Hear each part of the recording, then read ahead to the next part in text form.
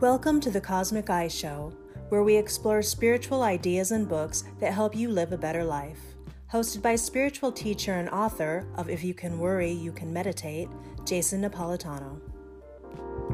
Hello, welcome to the Cosmic Eye Show. I am your host, Jason Napolitano. I am the author of If You Can Worry, You Can Meditate. And I have on the phone with me my co-host, Chris Sheridan, and he is the author of The Spirit in the Sky. How are you doing today, Chris? Doing great. Thanks, Jason. Awesome. And we are going to look at the Beatitudes. That is chapter 5 of Matthew, the first part of the Sermon on the Mount from Jesus' teachings in the New Testament. And we're looking at it from a very particular point of view from Emmett Fox's The Sermon on the Mount. We're drawing from that information, which is a New Thought classic. The Sermon on the Mount, The Key to Success in Life. An excellent book. Highly recommend it. So we're going to be drawing from that, from some of our own experiences today. And let's just go ahead and jump right into this. As I said, the Sermon on the Mount is chapter 5 of Matthew. The Beatitudes in particular are the first 8 teachings. The blessed are this and that portion of it, one of the more famous sections of the Bible. And a little bit of background, first of all, from Emmett Fox's point of view. One thing he points out in the beginning of the book is that the Bible is a textbook of metaphysics, a manual for growth of the soul. It sees all things in their relationship to the human soul. So that's his background, how he looks at the Bible, which is, I find, a very helpful way of looking at the teachings in the Bible. It kind of helps us to get over some of the more challenging passages sometimes, if we look at them spiritually or psychologically, metaphysically, as it were.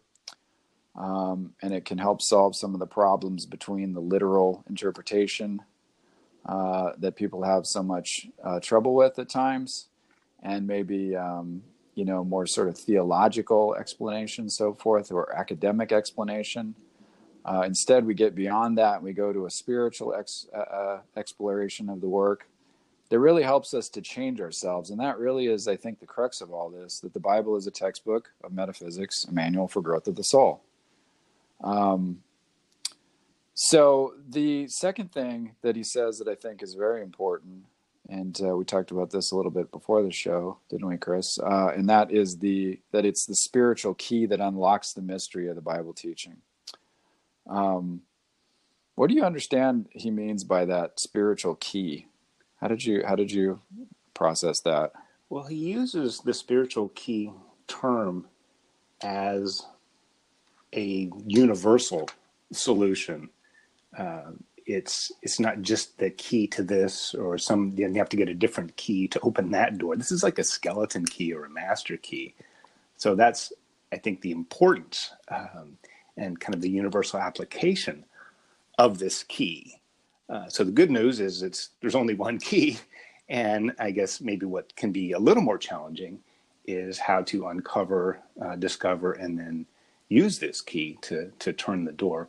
And basically what he's saying is that it's kind of what you just mentioned about a literal interpretation or a spiritual interpretation of the words, seeing them symbolically and not just the letter of the law. And also, which is very similar and used in depth psychology, is that much of what goes on in the outer world is really a reflection or projection of what's going on inside ourselves. So this spiritual key is both to look at the material in a broader, more symbolic sense than just the letters of the words, and also to see these allegories as being relating to what's going on inside our own inner lives. Yeah, that's a great point. I think he also made a great connection too between cause and effect, and he kind of points out many times during in the book where he speaks of God as the cause and the material world, of course, as the effect. And sometimes, that's easy to take that for granted. We think, God created the universe and so on. And this is kind of a well-known fact. But, similarly, he connects that to the idea of thought in man. And I think thought is, affirmation, it's visualization, it's prayer, it's all these various ways of interacting in the inner world to be able to affect our outer world. He talks about how as within, so without. The thoughts that we think, the feelings that we hold, the beliefs that we have about ourselves and so on are what create our experience of reality in our lives. And I think those keys are some of the spiritual keys that he speaks of when he uses the term spiritual key. And I really like that. The importance of studying the Beatitudes, he points out, are in fact that basically in these 8 little principles, he says, Jesus more or less outlines his entire philosophy in just these 8 lines. And so to understand these 8 lines in the way that they were supposed to be understood really gives one a key to the whole teachings of Christianity that sometimes today seem like they're being overlooked in a lot of ways because they get hung up on literal interpretations or so on. And if I may throw in this, please, there's also have been 2,000 years of interpretation and embellishment. Many of the things that one would think would be a hard and fast rule in Christianity, contemporary Christianity as well as traditional disciplines, actually really isn't there in the Bible, at least not in the New Testament. That's a great point. So it's getting back to the core teachings. Well, he spoke about how Jesus was no teacher of theology, how he had no teachings of doctrine and orthodoxy and so on in any of his teachings. That's true. When you look at the Bible, those ideas that we hold that come from the church, are extrapolations out of his teachings. I'm not saying they're not true, but they're not necessarily in Jesus's teachings. Yes. So, and I think that that's an important point that he makes, that Jesus was not really a teacher of doctrine and dogma. He was a teacher of principle and a teacher of spiritual concepts and metaphysics. And I think that being held in mind while we're reading the scripture makes it a lot more understandable and maybe useful for us in our own journey of personal transformation when we look at it that way. And the point is, he points out that miracles, for example, those things were done and they are real. They really happened. And they were examples for us to be able to follow, because Jesus said, "In the things that I do, that you can do, and greater things." And so he points those facts out as being spiritual and physical realities, but they're demonstrative of the things that we are capable of ourselves if we are in that sort of mindset and in that sort of oneness with God that Jesus was. So I think those are important things to look at before we go into that. The works that I do, ye shall do, and greater works. Jesus said that himself. So, and it's important things. Speaking of miracles, it's oftentimes we think, especially in the modern world today, we think that a miracle is something that's some sort of fantasy. But when we look to our own lives and we think about the prayers we've had and the things we've asked for and the affirmations we've made or the visualizations or the different ways we try to interact with God, and we think about appealing to that higher authority, we can all think of examples in our own lives where, we've had healings that seem miraculous. We've escaped from dangers that we might not otherwise have if we hadn't prayed, and so on. So these are real interactions. They require a certain combination of faith and clarity and open-mindedness and so on. But these things really do happen, and that's why I want to, emphasize that, through prayer, through visualization, through meditation, you can connect with that higher part of yourself. You can connect with God, and things can happen. It's a real thing. I mean, I'm sure you in your own life have had times where you prayed for things or asked for things or what have you, and you've seen miraculous things happen. Is that true? I would definitely verify that. And I will add that, and this is something I'm trying to improve in my life. A lot of times I wait until I've tried everything I could, Sure. And then, give up in despair. And then in a moment of vulnerability, then I'll pick up this tool of prayer. He calls it scientific prayer as a science and an art, that there are techniques you can learn. And then there's also that artistic part that's you playing the instrument that only you can do. But waiting until, I've hit bottom or something to call in a higher power. My goal now is to maybe reach for that tool a little bit earlier, if not maybe right away. Yeah. Even though when I'm not in Yeah, despair, exactly. well, why not ask for strength and power when things are good? Why, I think we just always wait until things are so bad. Or Well, he talks about that in that section, and we'll get to that, and where blessed are they who mourn, and we'll talk a little bit about that. But that's a very good point. That's a very good point. And you think about it, it's like, why am I not? I go to God in times of trouble, but why am I not spending more time communing with that divinity within and without? When in a more positive and faithful way, and then I won't find myself in those times of trouble as often. Right. And certainly life's going to throw things at us, but how often do we create those troubles ourselves because of our lack of faith, because of our negative thoughts, because of our negative actions? Do you know what I mean? I and do. So, and a lot of times we're basing our negative feelings on what's visible, like how much money we have in the bank, how many friends we have, our health in the current state, or something like that. It's, this prayer and then this faith, is where what is unseen, at least in the present moment, can come in. Yeah, exactly. And, it's interesting because we do get so hung up on the material world, on the effects, but then we forget, and that's the crux of this idea of this secret key, is that the cause is the thinking, and the cause ultimately beyond our limited thinking is the divine mind, is God, the cause of everything. So if we can tap into that force, that divine will, how much different could our lives be?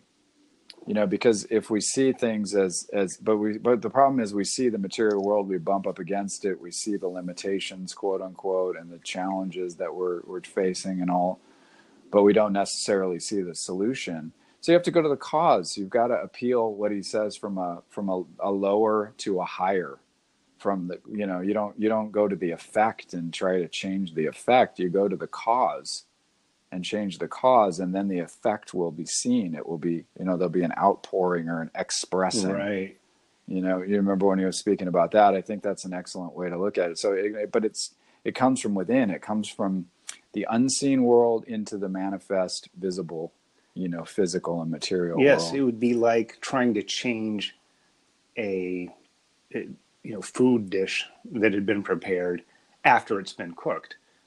If you want to change it, you have to go back and change the recipe. Exactly. That's a fantastic and analogy. Then if you follow that recipe, scientifically, you're going to get good results, if that indeed is the right recipe.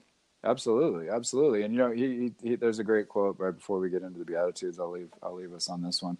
All day long, the thoughts that occupy your mind, your secret place, as Jesus calls it, is molding your destiny for good or evil. In fact, the truth is that the whole of our life's experience is but the outer expression of inner thought. Wow. The outer expression of inner thought. So that's something to really hang on. Some people are familiar with this concept from The Secret or from other New Thought teachers, Reverend Michael Beckwith, and some of the popular, Holmes and so on, some of these popular New Thought leaders. But really, when you get at the heart of it, I mean, this Jesus' teachings, are the fundamental building blocks of all these New Thought ideas, and they're in the Bible. I mean, people have gotten a lot of different ideas, and certainly you can overemphasize some ideas, and there are other interpretations of these Beatitudes and other interpretations of Scripture possible. Obviously, there's many, many different ways to break these down. This is one way to break it down, but I think this is a very helpful way to look at Scripture, the Beatitudes in particular, that can help us to change our lives. And really, isn't that what the Scriptures are about? They're about helping us to make our lives better, to be more in tune with God, more in tune with our fellow man, more peaceful, happier, more joyful, etc. Right? So it's not about the academic study. And that's one of the challenges. I have a master's degree in theology. And one of my, constant sort of issues while I was in my program, not specifically with my school, but just with academic study of religion and theology in general, So it leaves out the spiritual. It leaves out the transformational. A lot of times you're stuck in the historical and academic approaches to looking at these scriptures and caught up in, the redactions and the different historical events and occurrences that corroborate, archaeologically and so on. That's not what religion is about. It's about transformation, and it's about connection to God. And so if we keep that in mind when we approach scriptures, whether it be the Bible, whether it be the Bhagavad Gita, whether it be, the Quran, or what have you, we can really, I think, get to the bottom of these teachings in a more profound way by taking a spiritual, transformational approach to looking at them. Would you agree with that? Definitely I do. Yeah. All right. It's kind of ironic you would so say that in an academic theological program they had removed the spirituality. That wasn't lost on me, which is probably even one extra layer removed from the source. It's true, and it's interesting because there's a sort of a bias in essence against those against those sort of spiritual approaches to the material, academically speaking. They're trying to, and I understand they don't want to be, what they would say when somebody would write a paper, if it wasn't substantiated academically and historically with facts and different scholarship, they would call it it's a confessional point of view. And to be confessional was like the greatest sin in an academic type paper. In evangelical schools, that's no problem. But in your general study of like mainstream sort of religious studies and theology schools, the academic approach is the preferred approach. The confessional approach or the subjective or interpersonal approach is not to be done. And it's interesting because really everything in the field of religion and spirituality is in the inner world. So to not be able to touch on that is you're missing a major portion of what you're trying to study. So anyway, that's a side note, but it does apply to what we're talking about. So let's jump into the Beatitudes. Great. Let us do that. And we'll go back and forth. If you want to open the book, we'll go back and forth reading them. I will read a section and you can read a section, and then we'll kind of jump into the first one. So I'll start, and then you can jump into the next one. And seeing the multitudes, he went up into a mountain. This is Jesus, of course.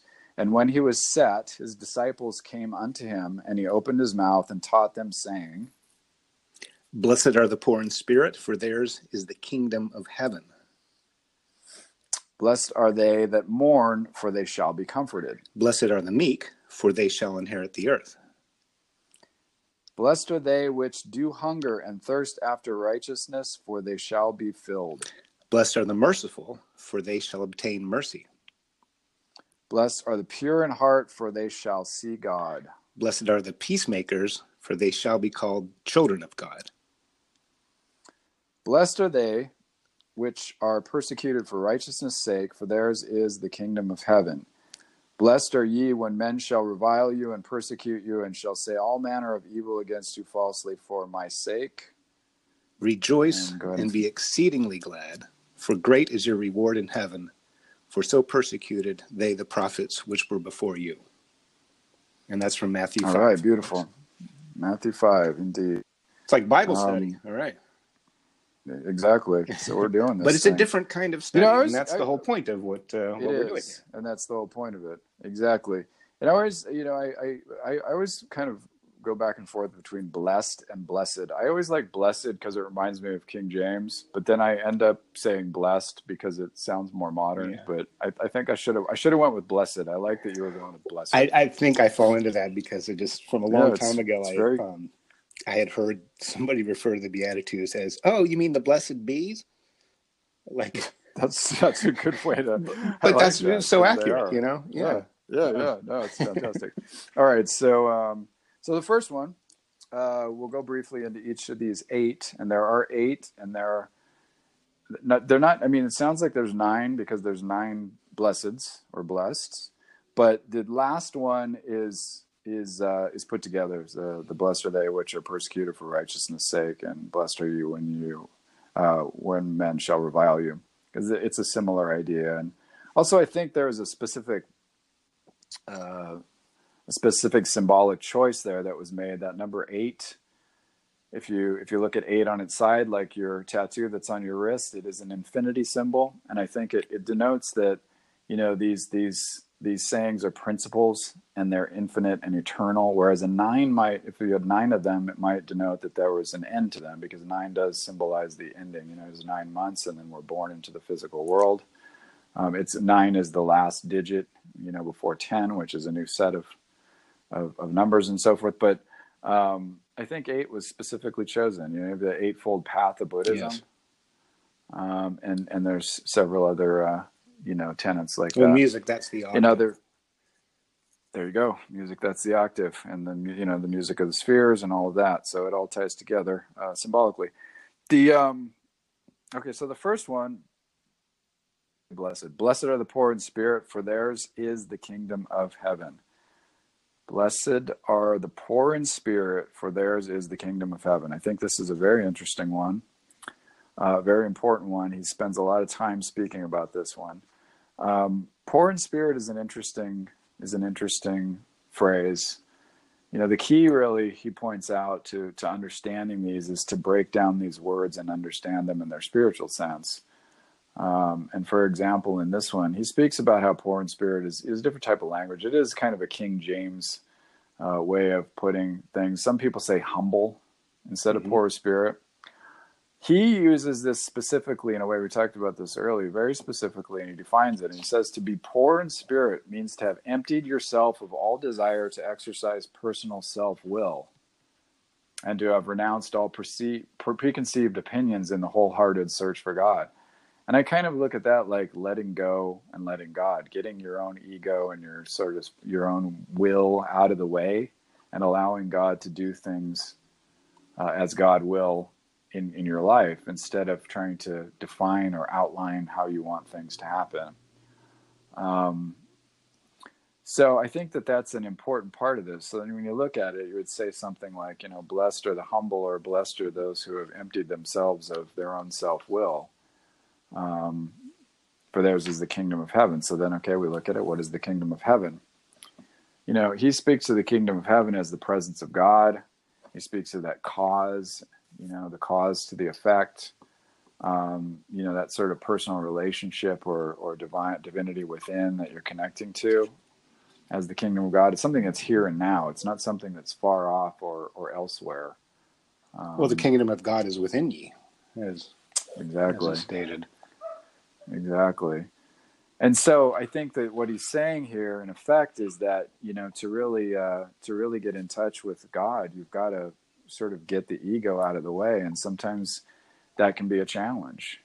You know, we've got to let go of all of our old preconceived notions. I'm reminded of that old Zen saying that in order to, you know, find enlightenment, you've got to empty the cup. When you come with a full cup to a teacher, there's nothing to put into the cup. There's nothing to learn. There's nothing to be had.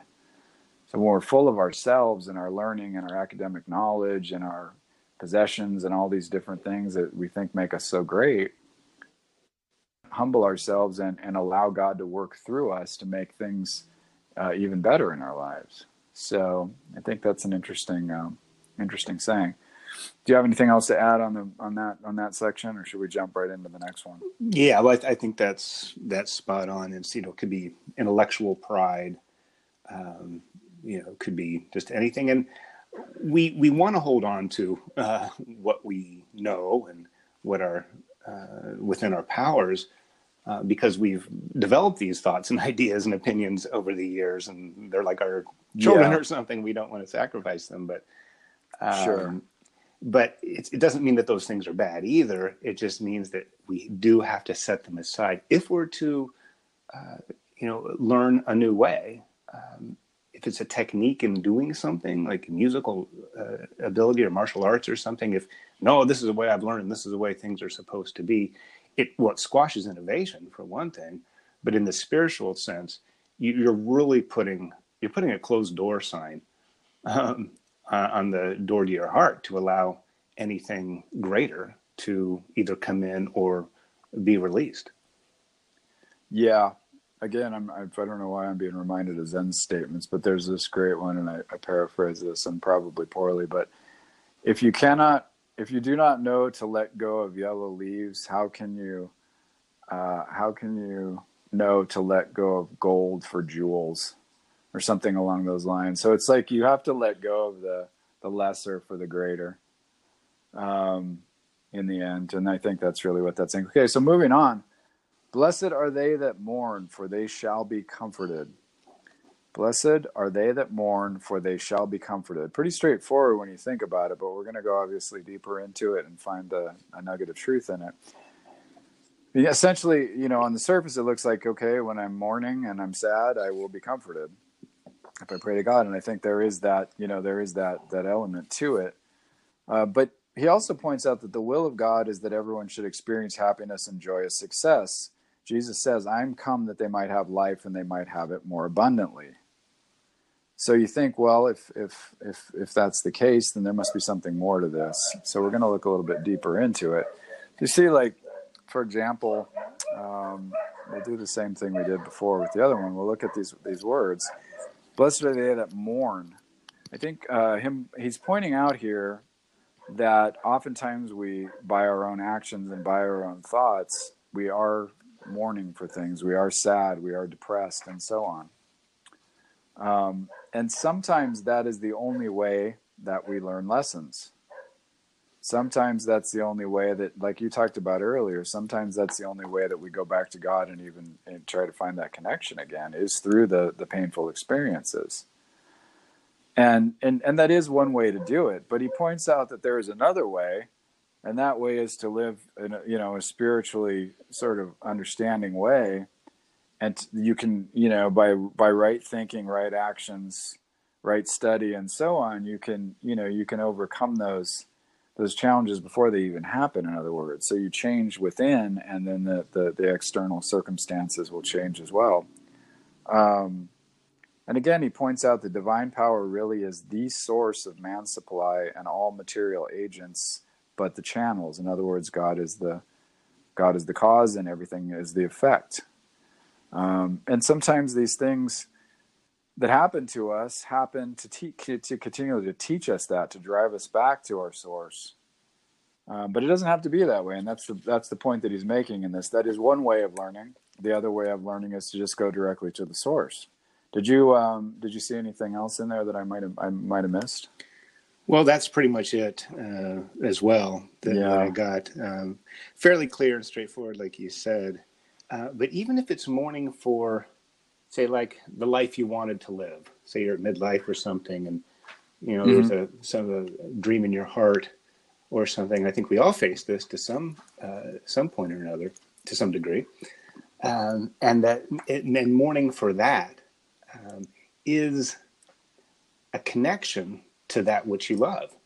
You don't really mourn the loss of something you didn't really care for. If you get a wart removed or something, you're not really mourning that loss. You're pretty happy it's gone. No, not so much. Yeah, but exactly. Even if you find something in your own heart that you're mourning for, that chance you didn't take when you were younger, or that dream you once had, by mourning, you're telling yourself and the universe that, oh my gosh, this is something that is heartfelt. And then it gives you an opportunity through prayer and your own responsible action to do something about it. It's a reminder, maybe like a calling from the heart saying, oh no, this is important to me. So it can be used that way as well. Very good, very good. All right, so the next one is, blessed are the meek, for they shall inherit the earth. Blessed are the meek, for they shall inherit the earth. This is an interesting one. This is a tough one because it doesn't make any logical sense whatsoever, because we look around us and we see and we think about the word meek, and we think of someone that's kind of weak and ineffective. And we think, well, how will they inherit the earth? That doesn't make any sense. Strong leaders are the ones that take by force what they want, and the world is run by the strong and powerful and so on. And he's saying, well, the meek will inherit the earth. So you think to yourself, and it goes into this point, that either, Jesus is in a fantasy world, or he's lying, or this is some sort of nonsense, or it just, it just doesn't apply.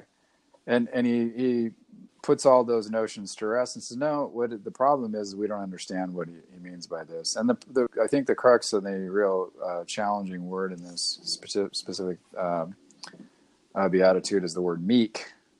Meek is a word that we don't understand, and he uses it very specifically, and it does shed a lot of light on this subject. So I'm going to jump right into meek.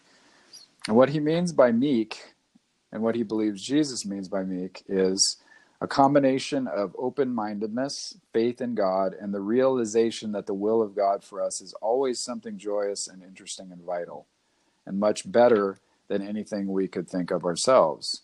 So again, it's kind of that idea of letting go and letting God. It's sort of getting out of the way, having faith, allowing the realization of the will of God to work in our lives. That's what he means by meek.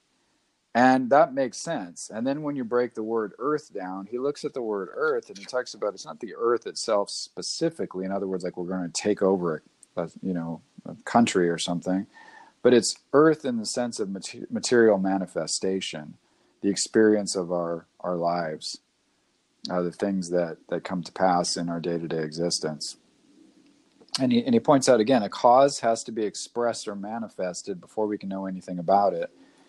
And contrary-wise, every expression and manifestation has to have a cause.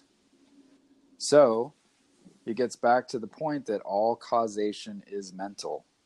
So what we think about, we become. As within, so without.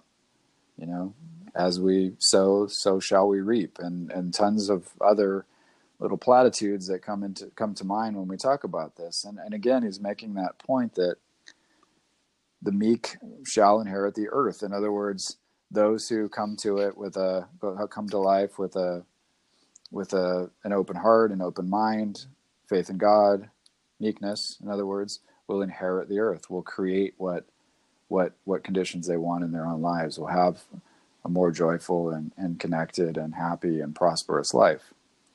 Anything to add to that? Yes. I mean, if our inner world is in order, our outer life will be much more favorable. That he's really underscoring that relation between the two. But the word that also I think is important is the word inherit. That's different than, like you were talking about strong people and leaders and despots and Caesars and strong leaders throughout history. They've not really inherited the earth. They've taken parts of the earth by force. But this inheritance is a birthright. It is by virtue of you being you. This is your inheritance that you are destined to receive if you're meek, in that sense of being open and faithful and believing that what is in store is there's greater and better things, and then having your outer world be more in harmony with that. It's a given. It's not inheritance is something you're guaranteed by birth, by just you being alive. This is what you're going to get if these conditions are met. If these conditions are met. Yeah, that's a great way to look at it. All right, so moving right along to the next section. That is, blessed are they which do hunger and thirst after righteousness, for they shall be filled. Blessed are they which do hunger and thirst after righteousness, for they shall be filled. Now, righteousness, as he points out, is not just following certain rules and regulations and dogmas and doctrines of the church, which is, I think, the way that this is often interpreted these days or in the past. But he speaks of righteousness as right thinking.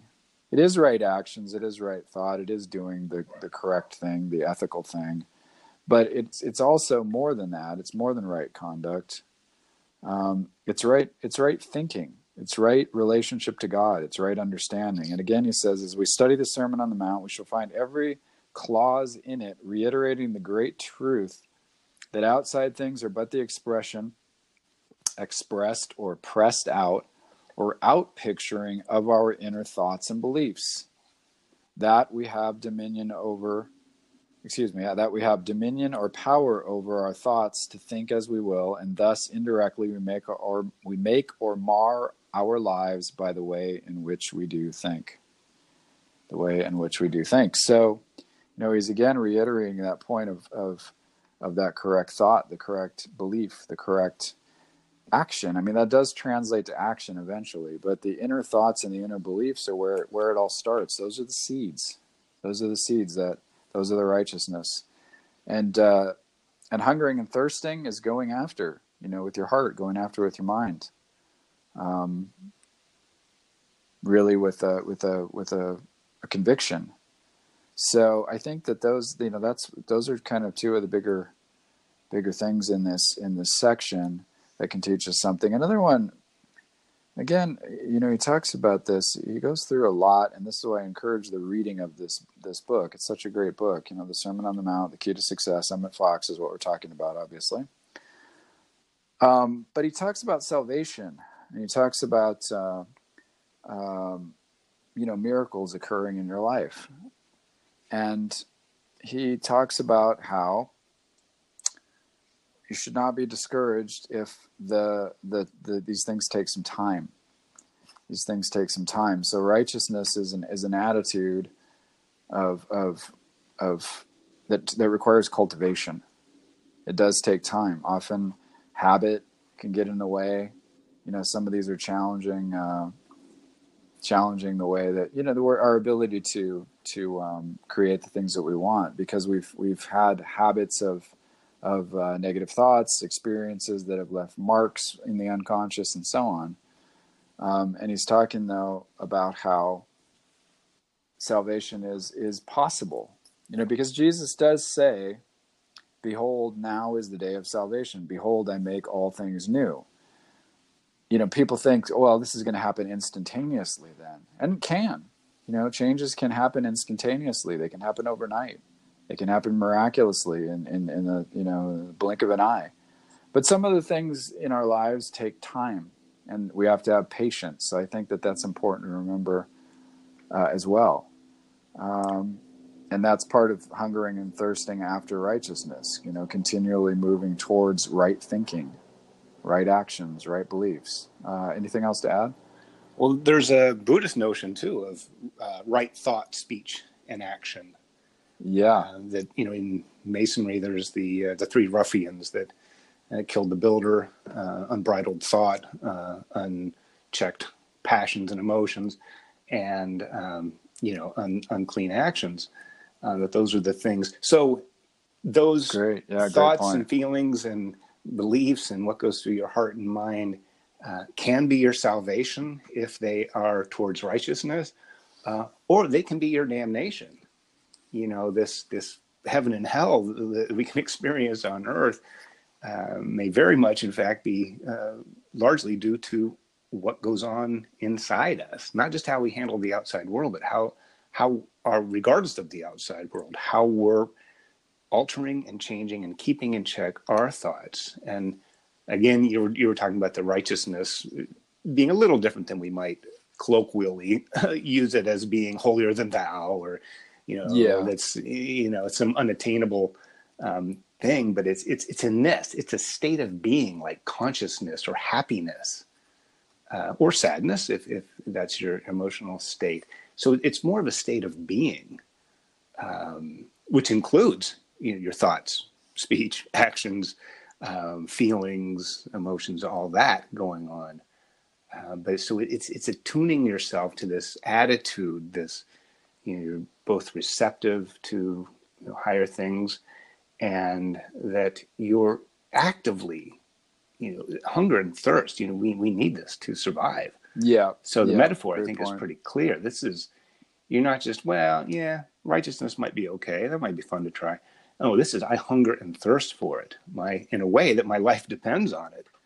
Certainly the quality of life. So exactly, very good point. Few short words. There's quite a bit packed in there, and again, not too complicated. If you can turn it with a simple key, it may be new and it may be difficult to immediately apply successfully to your life, if like anything else is that maybe hasn't been done as much. But it's there and it's clear, and it works to the degree that you actually do these things. Very good. Yeah. All right. So unfortunately, we're going to have to jump ahead here and keep moving forward quickly. I'm going to briefly go through the next 1, 2, 3 of these, and then we're going to spend some more time on the last one. So blessed are the merciful, for they shall obtain mercy. I'm just going to read a quick thing that he said about that. Let us be merciful in our mental judgments of our brother, for in truth we are all one. And the more deeply he seems to err, the more urgent is the need for us to help him with the right thought, and so make it easier for him to get free. Seems to be saying really that we need to be merciful both towards ourselves and towards others, and then we'll find that mercy out in the world that we're seeking for ourselves, as within, so without again. So there's that law of cause and effect. Yes. In there. Blessed are the pure in heart, for they shall see God. So in this one, he quickly goes into the idea of how we can't really see God physically, because God is infinite and eternal and has no corporeal form. So it's not really a question of seeing him in the ordinary physical sense, but it's more of experiencing him. It's a spiritual perception. So he talks about the pureness of heart, being a oneness to the presence of God, and having that singleness of eye that Jesus speaks of. Unity, I would call that a unity consciousness. So blessed are they who are, in unity consciousness, for they shall have a spiritual perception of God, is essentially what this one is saying. And he just really kind of goes deeply into that, which again, I would encourage the listener to read that section, which starts on page 36. So, and it relates to an earlier podcast we did about the Manly Hall point. Book on the duties of the heart. The head and the heart. Yes. That's right, duties of the heart. Yeah. Because he does go briefly into the difference between heart knowledge and head knowledge. And Manly Hall talked about that in Duties of the Heart. And that's one of the podcasts you can go back and listen to if you want to get a little more understanding of this particular beatitude. All right, so the next one is blessed are the peacemakers, for they shall be called the children of God. And he really speaks about prayer in this one, and peacefulness within. He says essentially that peace is a necessary prerequisite to proper prayer. So you have to have a peaceful mind, a clear mind, before you go into prayer and before you can create that state of faith. One good way to do that, of course, is through meditation. To create peace in your life would be to meditate before you pray. That's very helpful. I do that. That's like the empty cup you were referring earlier, that you're clearing out the space, sacred space. Exactly. Within. Exactly. The great essential for success in prayer, for obtaining that sense of the presence of God, which is the secret of healing oneself and others too, of obtaining inspiration, which is the breath of the soul, of acquiring spiritual development, is that we first attain some degree of true peace of mind. So he's talking about that inner quality of peace. And that being called children of God, he likens that to having that presence of God and that divine spirit constantly within the mind. So he keeps bringing that back up. All right, so moving on to the last one, we'll talk about this one for a bit, and then we'll wrap things up. This is the long one. Blessed are they which are persecuted for righteousness' sake, for theirs is the kingdom of heaven. Blessed are you when men shall revile you and persecute you, and shall say all manner of evil against you falsely for my sake. Rejoice and be exceeding glad, for great is your reward in heaven. For so persecuted they the prophets which were before you. So he goes to great length about talking about how it's not really about persecution. We're not trying to be martyrs here. We're not trying to talk about being some self-righteous person that needs to be martyred by the crowds of infidels or something, but more about the inner quality of righteousness and persecution within. So he speaks about how the source of all persecution is none other than our own selves. And again, this comes back to our thinking, our feeling, our beliefs. So we believe in a sense of persecution. We believe that people are out to get us. We believe that our lives are horrible and everyone, wants to do evil against us. And then those circumstances are projected out into the world, and we attract those things. The law of attraction, right? This stuff, more than some new age, platitude or woo-woo thinking. I mean, it's real. We all know and all have experienced times when we're negative or aggressive or angry, and we receive back those same experiences, even though we don't say anything or do anything. We're out on the road and we're driving, in an angry state, and suddenly we're cut off, or someone gives us a finger, or something weird out of the ordinary happens, and we wonder, why is this happening? And then we think, well, my own state of mind right now is attracting this. It happens a million times, and then we think it's just coincidence. But I do not believe that it is coincidence. The other thing he talks about, and this we're going to get into a bit, every spiritual treatment or scientific prayer, which is the thought and the affirmation and the visualization, involves a tussle with our own lower self, which wishes to indulge the old habit of thought and in fact persecutes and reviles us. So we were talking about this earlier. Can you speak a little bit about that in terms of maybe some of the things you've faced, and how, maybe when you're doing the right thing, the righteous thing in your own life, you're persecuted by something within? Well, sure. I'll just make a quick mention on the world without. If you ever want to upset your friends and have them persecute you, if you have drinking buddies, quit drinking. They're not gonna enjoy you. Yeah. Good call. You quit smoking, and then your friend just think, oh my gosh, you're just all righteous, aren't you? And because it calls out their quote unquote bad behavior. And a lot of times people don't want to see you succeed. Misery loves company. If that's the state you've been in, if you've been weak, codependent, people pleaser, and you have this set of people you're connected with that are supporting this idea, and then you say, wait a minute, no, I'm going to stand on my own. I'm going to stick up for myself. I'm going to get some boundaries. Not only are they going to be upset with that because you've changed what they've become so dependent on, they're actually going to fight back.